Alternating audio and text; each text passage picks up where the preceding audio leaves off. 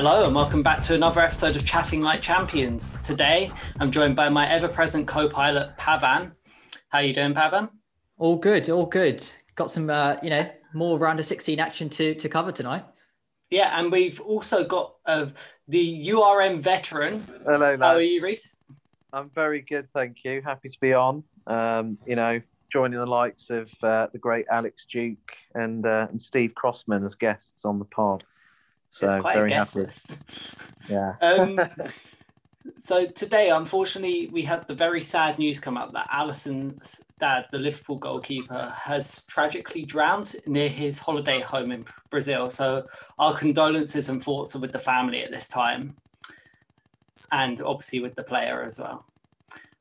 This week is a week that has seen records broken and a lot of exciting football played. And we are one step closer to knowing who will be in the quarterfinals of this season's Champions League. This is your pilot speaking. It's Pavan here.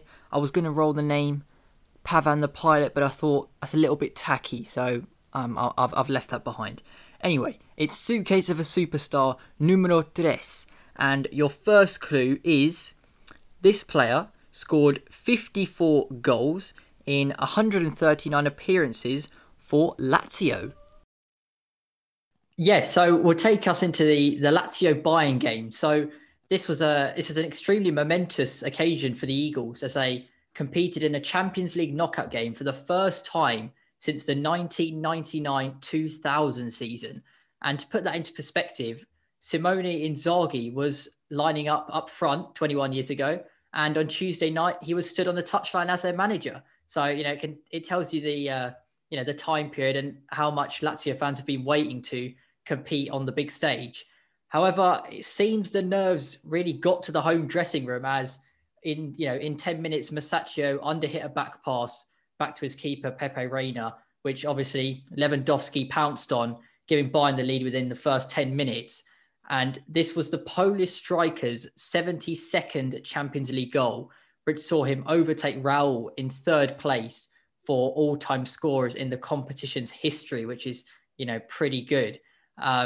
So Lazio, they really failed to respond for the rest of the game, carried on in the same kind of passive, nervous manner. But at 1-0, Milinkovic-Savic did have a bit of a dribble into the Bayern area, and he kind of tripped over Jerome Boateng's trailing leg. Now, after a VAR check, nothing was given, and the ref, didn't think anything should be given either. But I've looked at it back, and I'm thinking, we obviously had this discussion on last week's podcast about accidental contact with what happened in the Barca game, what happened in the Porto Juventus game with Ronaldo, and now we've got another one, and I think we've got another one later coming up. Reese, I guess I'll come to you first. Most people would call that a modern day penalty now. And I'd see that as Savic has kind of dinked the ball past Boateng, and Boateng's foot, he's kind of left his foot out. And I think there is actually a little bit of intent in that. So I think that's, slightly harsh for Lazio. Yeah, very unlucky. Obviously, they did shoot themselves in the foot by Masaccio's awful back pass, which Lewandowski was never going to miss that chance. And then but they could have almost got back into it. And on another day, another referee, they could have been back in the game. Even though I'm a defender and I'd normally be like, oh, that's soft, but I'd probably say that was a penalty as well. But in terms of the VAR, VAR's there for sort of clear and obvious errors. And I suppose you could say that wasn't a clear and obvious error by the referee. So in a way, I sort of rate that VAR didn't get involved, if that makes sense. I feel like VAR's much better used in Europe than it is in the Premier League. But, you could do a whole other podcast on that. But, harsh on Milinkovic-Savic, who's obviously, the heartbeat of that Lazio team in some ways, creatively. A brilliant player. But, unfortunate. But it's how you respond to that. And, let's spoilers. They didn't respond very well. Yeah, exactly. As we'll see the upcoming goals. I mean, Kieran, your thoughts on the pen incident? I thought that it was a penalty looking at it personally, but as Rhys said, it was a soft one. But there's another VAR incident coming up in one of the next few games that we're going to be speaking about, and this is always going to be like very highly debated topic, just because it is so controversially used in certain parts, and the rules across the leagues don't seem to be consistent. It's a bit of a mess. I think it is a pen as well, but it's as Rhys said, it's how you respond, and they didn't respond. I mean, I think the only thing we can say is obviously Lazio's holding midfielder that game was Lucas Leiva, and what he's best well known for is not for his on-pitch performances for Liverpool. It's that clip. So I think the only way we can describe that penalty incident is it was just unlucky for Lazio. I'll move on to the next point. And Jamal Musiala was given the starting spot in the number 10 role with the veteran Thomas Muller absent. And the youngsters seamlessly slotted into that team and picked up the ball in the center of the pitch and drove a very powerful low shot into the corner past Pepe Reina. And that goal saw him become the youngest Englishman to score in the Champions League, except for the fact that he's now declared for Germany, a couple of days later, but we'll get into that in a second. I mean, obviously I read that he played a lot of youth games for England. And I think he's only appeared twice in youth for Germany, but it seems like Joachim Löw's had a call with him and said, basically, I'd like to call you up. I think it's in March, the next international break is, and he seemingly accepted that. The Athletic did an interview with him, and they said that obviously he'd like to have played alongside his friends, but he just felt this kind of not calling, but I guess we could call it a calling to go and play for his birth country at least. I mean, Rhys, obviously England are blessed with central attacking midfielders. I don't know how we're going to get them all in come the Euros, but do you think this is the right decision from his part? And what kind of level do you think he can reach? Yeah, I think for practical reasons, probably a good decision. I don't know. I'm sort of comparing it to like when a player sort of knows he's not good enough to play for England, so he sort of plays for Ireland or something. Maybe his ambitions aren't quite as high as we like them to be. But no, in all seriousness, probably a good move at the moment. Obviously, Germany national team wise are going for a bit of a rebuild, aren't they? Obviously, they had that recent 6-0 hammering by Spain, didn't they? So and obviously at the last World Cup, obviously just a disaster for them. So they're going for a bit of a period of rebuilding. And yeah, the fact that, Joachim Löw was straight on the phone to him, wanted him to get involved, making him feel wanted, especially when he's not even 18 yet. The national team's main manager, not like the under 21s, like the actual manager for the men's team is calling you up. That, how can you say no to that? So I don't blame him one bit. And, I feel like he feels like he can be part of something there, part of that rebuild. And in terms of his goal as well,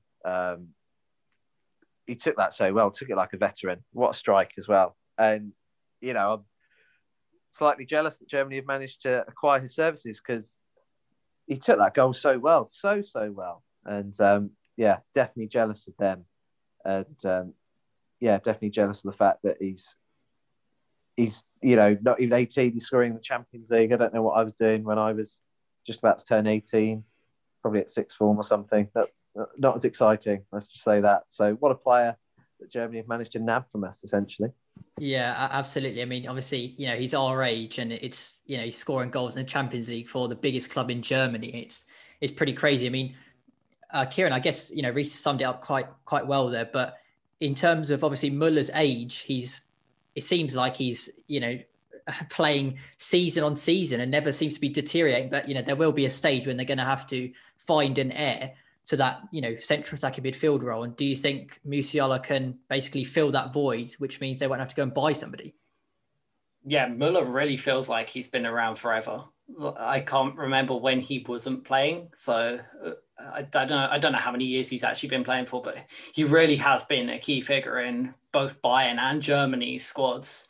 And in my opinion, he's a really underrated player, Müller. I think he's actually a lot better than people give him credit for. But he's obviously he's at Bayern. He's got Müller to learn off of. So what's to stop him being as good as Müller at that point? He's proven with that goal that he can finish.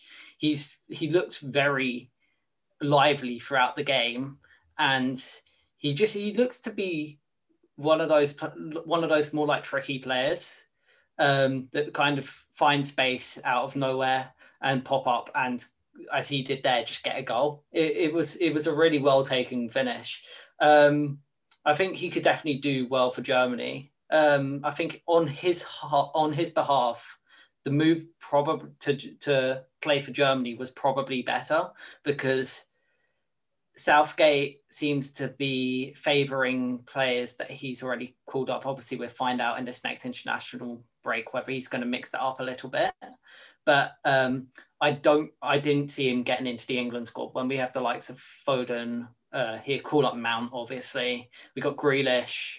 He's going to favour players that play in England, I feel, because he said that the English top flight is like the pinnacle of competitions outside of the major European ones, obviously. So I think it's definitely a good move on his behalf, and we could one day regret the decision not to get him. Yeah. And I can see, like, in a few years' time, he pops up, scores a winner against us in like a World Cup. Probably it's going to happen because he's a German national. But oh well, yeah. I guess only time will tell.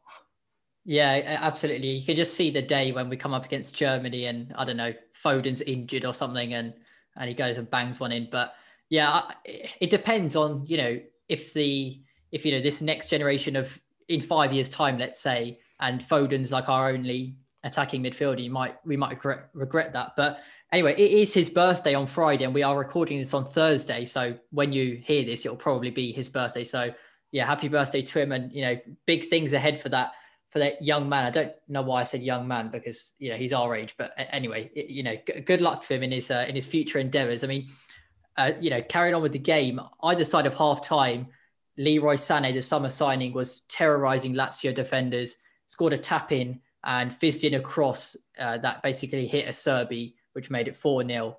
Joaquin Correa did pull a consolation back before the clock hit 50 minutes, but the damage was done. And I think we all agree that Bayern should see this through come the second leg. Your second clue is they collected 307 Bundesliga appearances, scoring 121 goals and won 2 German league titles. Right, so moving on to the second game that we're covering, it is the Atletico Chelsea game that took place in Bucharest. It was Chelsea that emerged victorious in a game which on paper looked to be very closely contested. Obviously, Atletico was forced to play their home tie over 3,000 kilometres from their actual home grounds due to COVID restrictions. Olivier Giroud, who else, popped up and decided to score an overhead kick in this game to put Chelsea ahead in the 68th minute. And Atletico really struggled to gain a foothold in the game.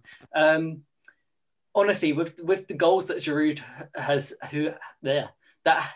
has scored, you could convince someone that doesn't know anything about football that he is one of the great all-time greats, to be honest. Some of the goals he has scored is completely ridiculous.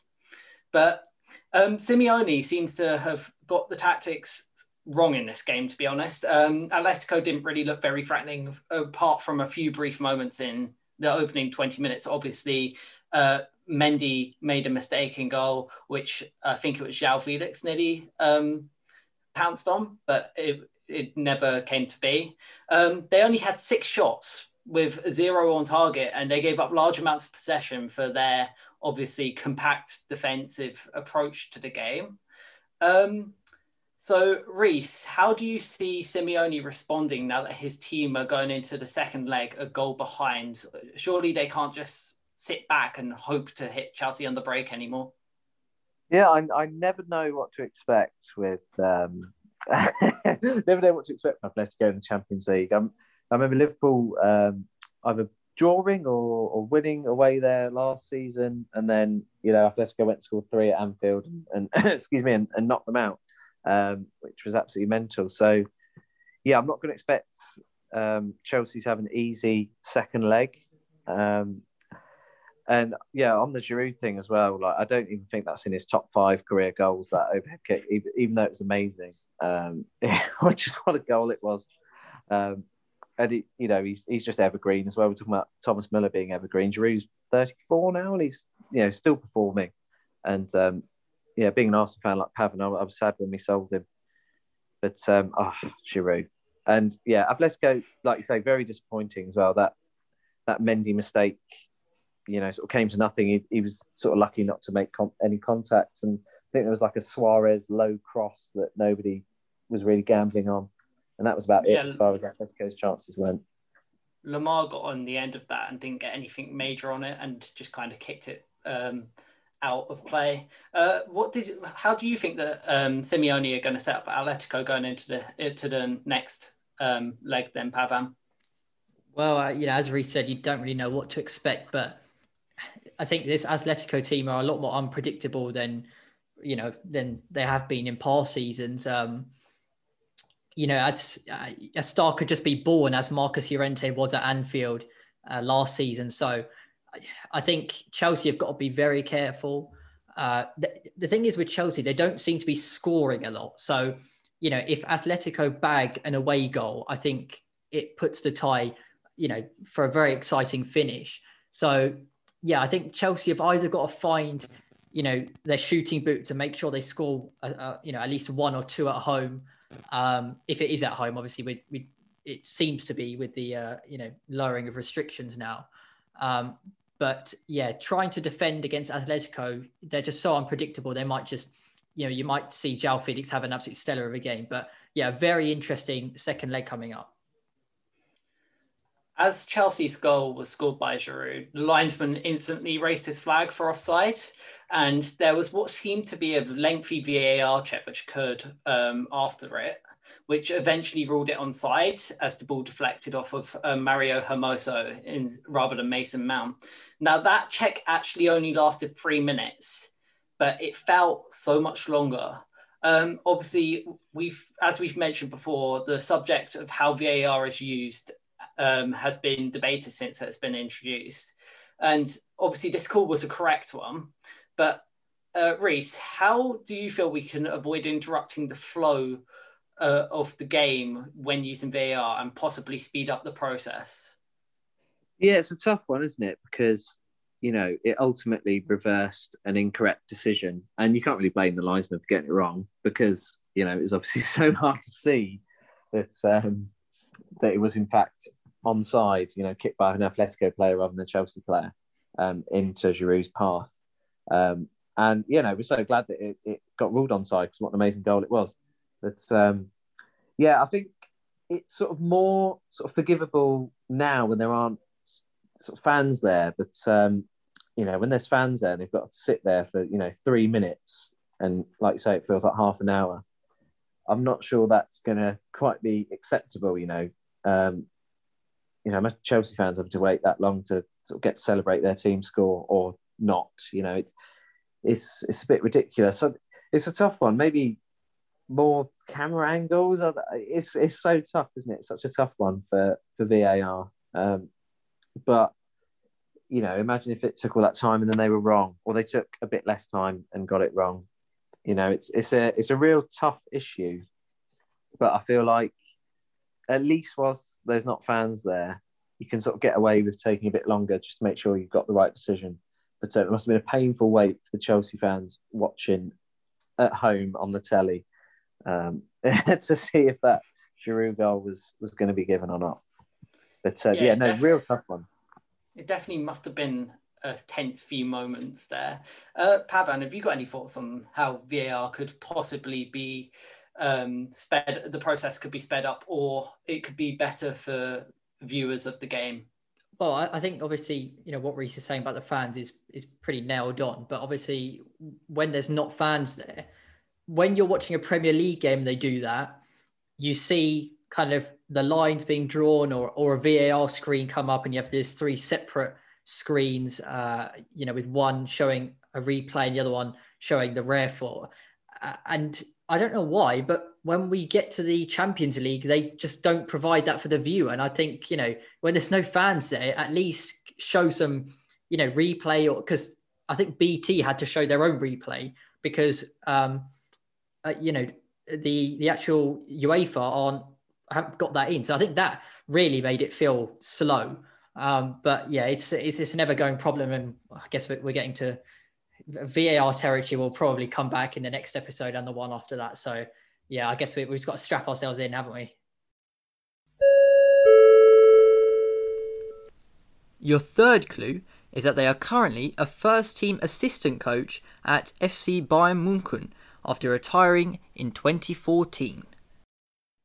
So we've got Atalanta versus Real Madrid, which wasn't as eventful as, some of the other games. Only finished 1-0 to Real Madrid. But going into this fixture, Zinedine Zidane was without lots and lots of his key men, with the following senior players ruled out: Sergio Ramos, Karim Benzema, Eden Hazard, as always, Valverde, Carvajal, Marcelo, Militao, and Rodrigo were all out for this game. So, it really was needs must for Zidane. After what was probably Real Madrid's best passage of play, Ferland Mendy found himself charging towards the edge of the box. It looked to be through on goal until Freuler brought him down on the edge of the box. Now, the ref showed absolutely no hesitation and sent off the Swiss international. But, many who have watched it back thinking there is technically a covering defender. Now, he is kind of on the other half of the pitch, but he is behind the action or he's facing the action at least. So that would deem there is a covering defender by law. So it wouldn't be a last man challenge. Therefore, it wouldn't be a red card. But many are saying, the refs kind of got that one wrong. And I know we've just talked about VAR and refs, but this one seemed like a very solid call from the referee himself rather than a VAR problem. I mean, Reece, do you think that was another harsh decision on another Italian side?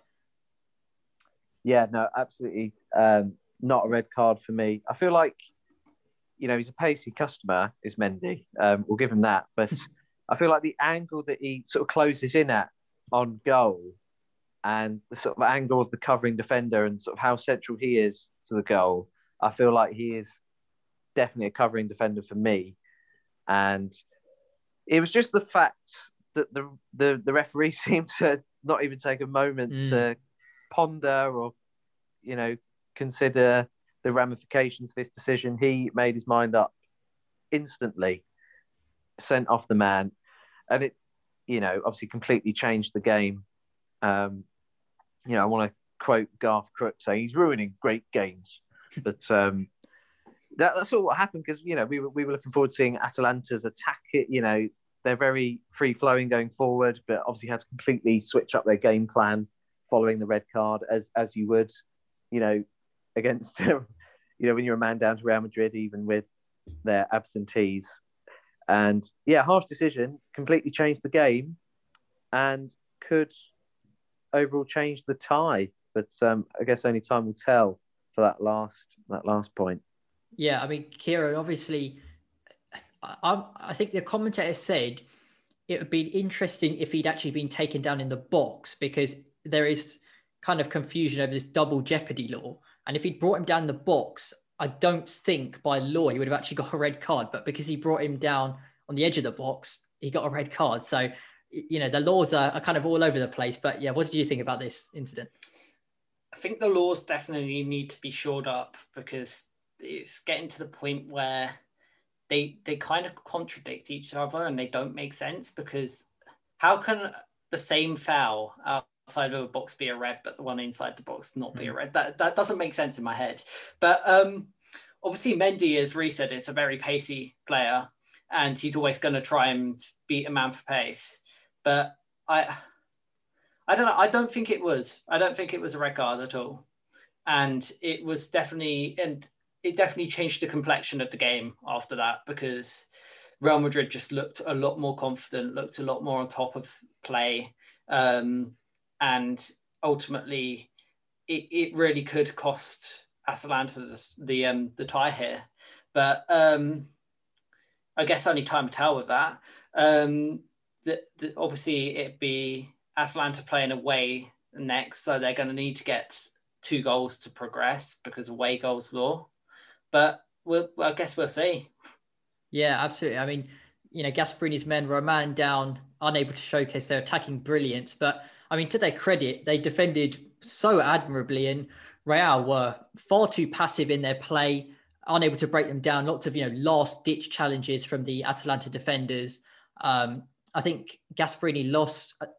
I think he lost Zapata to injury. He took Muriel off for Ilicic, and then Ilicic actually got, the sub got subbed. So he kind of lost his best 3 attacking players anyway, just already being down to 10 men. And, just as it looked like all that hard work was going to pay off, Ferland Mendy whipped in a peach of a strike on his weaker right foot in the 86th minute after it was worked to him from a short corner. I mean, that's a proper sucker punch for Atalanta. I really felt for them there. I think a lot of people are rooting for Atalanta just because of the way they play and, the connection they've got to their fans.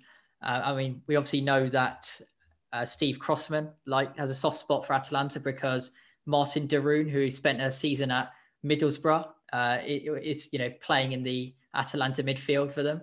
I mean, this game is still finely poised, and I think Atalanta are definitely not the kind of team to be intimidated by anybody, despite going to the Bernabeu next.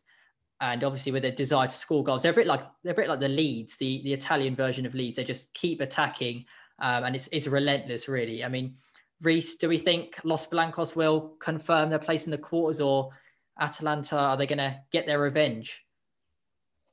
I fancy them to score at least 1 at the Bernabeu, to be fair. Yeah. And let's not forget that Real Madrid have lost, it was at their sort of training ground stadium, the Alfredo Di Stefano Stadium. They did lose there to Shakhtar in the group stage. So they're not, they're not exactly indestructible this season in the Champions League. And obviously aren't having a great time on or off the pitch generally. So Atalanta could play on that in the second leg with 11 men, hopefully with some attackers back, and could pose a threat. But yeah, no, you're right. Real Madrid, for the extra man advantage, didn't really work anything, and sort of had to rely on an absolute, not thunderbolt, but an absolute perler from Ferland Mendy. So it wasn't like they sort of managed to work it into the box and take advantage of the extra man that way. They sort of had to rely on a sort of, one of those miracle strikes, if you like. And what a goal it was, by the way. But it took them until the 86th minute scoring against a team that, were down to 10 very early on. Poor from them. I know they won, but that's poor from them. A team of their stature and reputation. So I reckon Atalanta can still definitely do some harm. This tie is far from over, in my opinion. Yeah, Kieran, obviously, Real Madrid are, I think they're looking to have Ramos and Hazard back for the second leg. So do you think that's going to make a difference? I'm not too sure, to be honest. Obviously, Ramos is such a key player for them. He always has been, especially in the Champions League. So I feel like he could definitely pick them up a bit more and possibly get them going, because he's such a great leader on the pitch for them. But Atalanta are definitely a team with a lot of spirit, and they're going to give it their all until the final whistle of the next game. So it's definitely far from over. I liked that comparison of the Italian Leeds. We had the Spanish Norwich last episode. Yes, now we have the Italian Leeds. But it's a good comparison, actually. They both play quite similar styles of football, very attacking, but it does leave them defensively quite questionable sometimes. So we'll just see if Real Madrid can exploit that weakness in their game. But it's definitely going to be an exciting game coming up. Your fourth clue is He is Germany's top scorer of all time with 71 golassos. So moving on to the final game that was played out this week, Mönchengladbach faced off against City, in which City emerged victorious in a game where they were expected to dominate. City have now made it 19 straight wins, and they really faced no threat from Borussia Mönchengladbach as they sealed them out for large periods of the game. Obviously, Bernardo Silva opened the scoring with a header after a beautifully floated ball by Cancelo set him up perfectly. Alassane Plie caused Ederson a bit of worry down City's end not long after that with a close flick. But other than that, it was all going City's way. Gabriel Jesus doubled their lead in the 65th minute with a close range finish, but Cancelo was really the one that was responsible for creating that move as well. It was a real masterclass from him. Obviously, he crossed the ball into Bernardo Silva, who headed it down to the path of Jesus, who fired home. City obviously looked to be in a very strong position to win the Premier League again. But it's the Champions League really is that trophy that's eluded Pep in his time at City. Reece, is this the season where he finally gets his hands on the Champions League trophy, or is it too early to tell? Obviously, they're yet to come up against a real big team this season as such, so they haven't been tested too much. But do you see the City squad going all the way? The way they're playing at the moment, like you say, 19 straight wins. Who's to say they can't? You know, they've to be fair, they've been unlucky in previous seasons. The quarterfinal against Spurs comes to mind in that sense. And yeah, I suppose I don't think Pep's won it since he was at Barcelona, if I'm correct. He never managed it with Bayern as well. So yeah, it's sort of his personal, you know, mission to try and get that back is, you know, he's obviously heralded as a brilliant manager. You know, there's no denying that. But it's that, well, but you haven't won the Champions League since, I think it was like 2011, or I think that's right. So like 10 years, you know. So that's going to be the big one for him. And the way he's got this City team playing at the moment is just unbelievable. And I think, you know, they're very likely to get through the round of 16. So assuming they do, you know, in the quarterfinals, by the time the quarterfinals roll around, they could be well clear in the Premier League and able to really concentrate their efforts more on the Champions League as well, which other clubs, maybe except Bayern, might not have the luxury of doing. And obviously PSG, but we'll see how they get on. So who's to say they can't do it this year? I think there's every chance. I think they're playing the best football in Europe. They're in the best form in Europe. Well, 19 straight wins. So obviously, they're in the best form in Europe. I don't see why they can't continue that. Cancelo's really come good for them as well. I remember when he first joined, you couldn't get in the team ahead of Kyle Walker, and now he's been absolutely unbelievable this season. Those two crosses, as you say, basically responsible for both goals.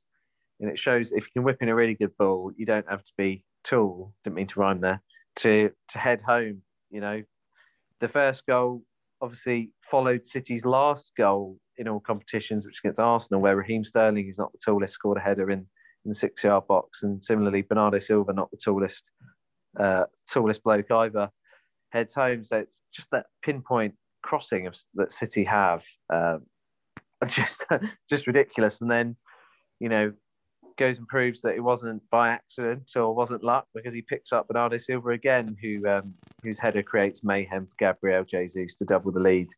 And I think the only disappointment for City is that they didn't score more, to be honest. Very good night for them. Yeah, Pavan, would you put this City squad in the same bracket that maybe Bayern was last season? Obviously, they're being very dominant in all competitions, and they're really showing how deep their squad is at the moment as well. So, would you say they're up at that level yet? I said it definitely got the potential to do that, but you know, winning a sextuple, as it's called, that, you know, Bayern won is no easy feat. So I think that would mean City have got to win the Carabao Cup, which hopefully they do, so Spurs don't win it. They've got to win the FA Cup, and then look set to win the Prem. But I don't know.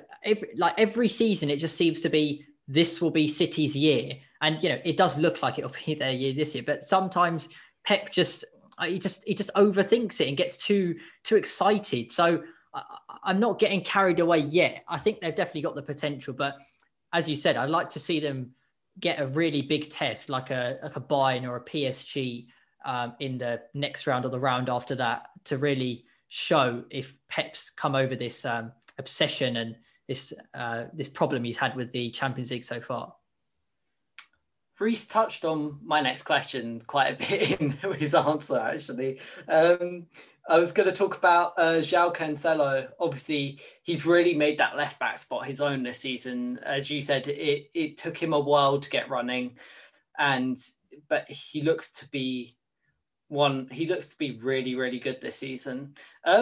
Would you put him in that bracket of like the world-class left-backs, including players like Robertson and Alphonso Davies? Yeah, why not? I think he's been at Juventus previously, so he's no stranger to playing for big clubs with big expectations and delivering. And, he's come to City, who maybe not the biggest club, but they've definitely had the biggest success in England over the last decade.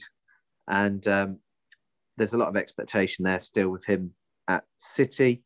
And he's really living up to that this season. He's been, one of the most important players on their merry little jog to the title, if you like. They're having a great time in the league, and he's been a big part of that, and showing that he's a big part of their Champions League effort as well, with an assist and a pre-assist, if you like, but a key pass for the second as well. So if he can keep playing like that, then I'd definitely say he's up in the very upper echelons of fullbacks in world football right now.